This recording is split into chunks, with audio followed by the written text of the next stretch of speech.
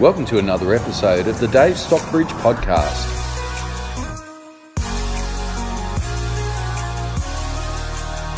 The sun is shining, the birds are singing. It's Dave from Real, and thanks so much for joining me on the podcast once again, where every day I hope to bring you helpful hints and tips that I hope helps you make and save tens of thousands of dollars, regardless of if you're buying your first home or seeking to build upon your portfolio, or maybe you're a real estate agent looking for some great ideas that you can apply to the betterment of yourself and your clients. Well, I hope you found a home here on the podcast, and if you have, hit away on that subscribe button and make sure that you're receiving new episodes as they become available. And today I'm talking about Josh Frydenberg's hopes of a housing-led recovery, but more importantly, why he is wrong. Our Treasurer wants for Australians to be the most indebted in the world and with no end in sight. The Josh Frydenberg model for economic growth seems to be higher property prices. You see, governments hate recessions on their watch, especially when they've been in power for a while and there's no one else to blame. Gross domestic product increases are what soothes the soul of a treasurer and increases the chances of him becoming PM one day as well.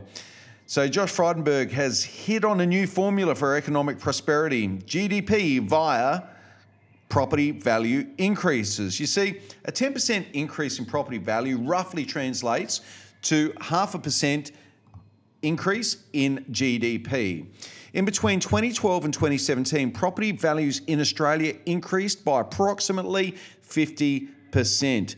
So it's no wonder that against the grain, Australia avoided recession at a time when most developed nations were being enveloped in a quagmire that we call, in retrospect, the GFC. So was Kevin Rudd, Prime Minister at the time, his $24,000 first home buyer grant a masterstroke that underpinned values and set up conditions for unprecedented increases in property pricing? Well, this gave homeowners equity that provided confidence that led to economic stability. Naturally, any marketplace is fundamentally driven by supply and demand. So to make sure supply was sustained, the Liberal government, when it came their turn, increased migration into Australia to unprecedented levels. Last time there were this many people living in Australia born elsewhere was when Australia was a colony. Yes, you'd have to go to pre-Federation, pre-1900 to find a time when more residents of Australia were born elsewhere than now.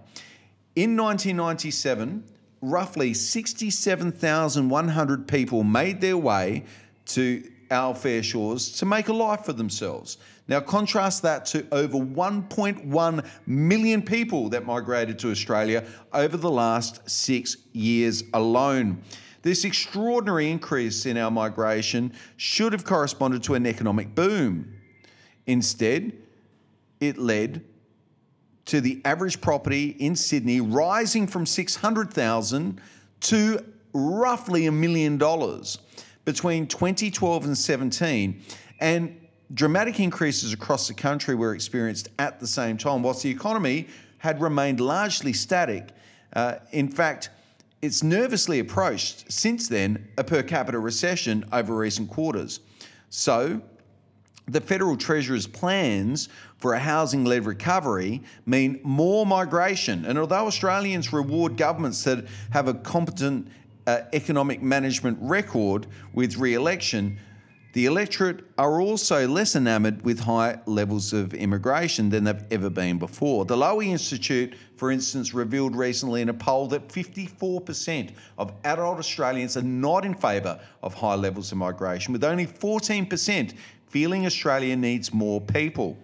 Although Josh Frydenberg may be keen to arrest any stumbling of our economy with more migration and to stoke the embers of our economy once again with more people in order to sustain supply to our what is already a very competitive real estate market, what does that mean for homeowners or home buyers entering the market and for the generations to follow? Well, very simply, the short answer is more debt. Australians are already amongst the most indebted in the world, and with the government hedging its re-election strategy on a housing-led recovery, those everyday Australians that are yet to enter the market will be laden with amongst the highest individual debt levels mankind has ever known. Is more migration and more debt what the electorate want? I maintain that the Treasurer has miscalculated the sentiment of the electorate. That is actually calling for lower property prices and less migration, not higher property values and more migration. Contrary to what voters want, Josh Frydenberg seems intent on delivering whatever he needs to in order to avoid being the first Treasurer since Keating to preside over a recession. And unfortunately for him, it appears by delivering what he needs to politically, he will have to ignore the will of the majority to do so. The next 3 years will be very telling, but I fear higher property prices will save the Liberal government at the next election, but it's likely to alienate their core constituency in the years to come. So there you have it. Short-term political gain, a re-election in 3 years, or do we see structural change to our economy, one that moves to innovation and that becomes less reliant on property values in order to sustain and increase its GDP? There was a time 25, 30 years ago where we talked about being the smart country. There was a time before that when we called ourselves the lucky country.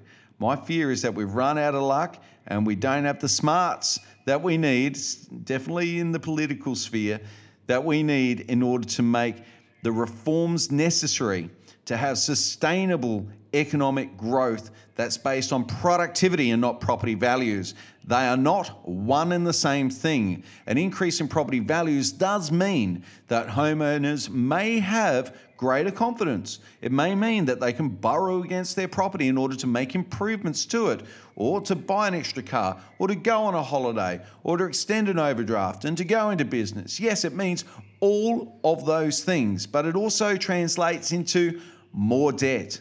Now, Australians don't love debt. It's just something that we're burdened with as a result of what has occurred over the last 15 to 20 years with property values. And we only have to go back 20 years ago to find property values at normal levels, at sustainable levels, that was reliable, and that gave everyday Australians an opportunity to secure a property that they could move into and call their own for years to come without having to experience mortgage duress and financial pressures just to sustain themselves in a home of their own.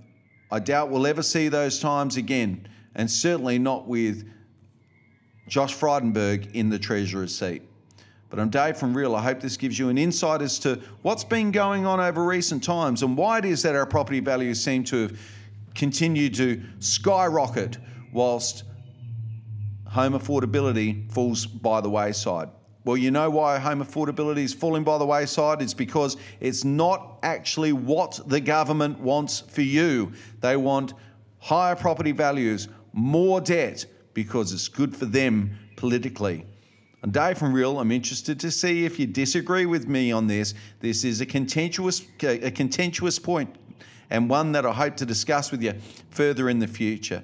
I hope you're enjoying the podcast. If you are, hit the subscribe button and make sure that you're receiving all future episodes as they become available. You can catch us on SoundCloud, iTunes, iHeartRadio, all of the platforms that you enjoy consuming your content on. And if you do miss out on any, don't hesitate to jump onto my Facebook page, keep up to date with all things going on in local real estate. And in the meantime, I'll look forward to bringing you more tomorrow. Thanks for tuning in again to this episode of the Dave Stockbridge Podcast. Please follow us on Facebook or subscribe to us on iTunes, and we look forward to bringing you more next week.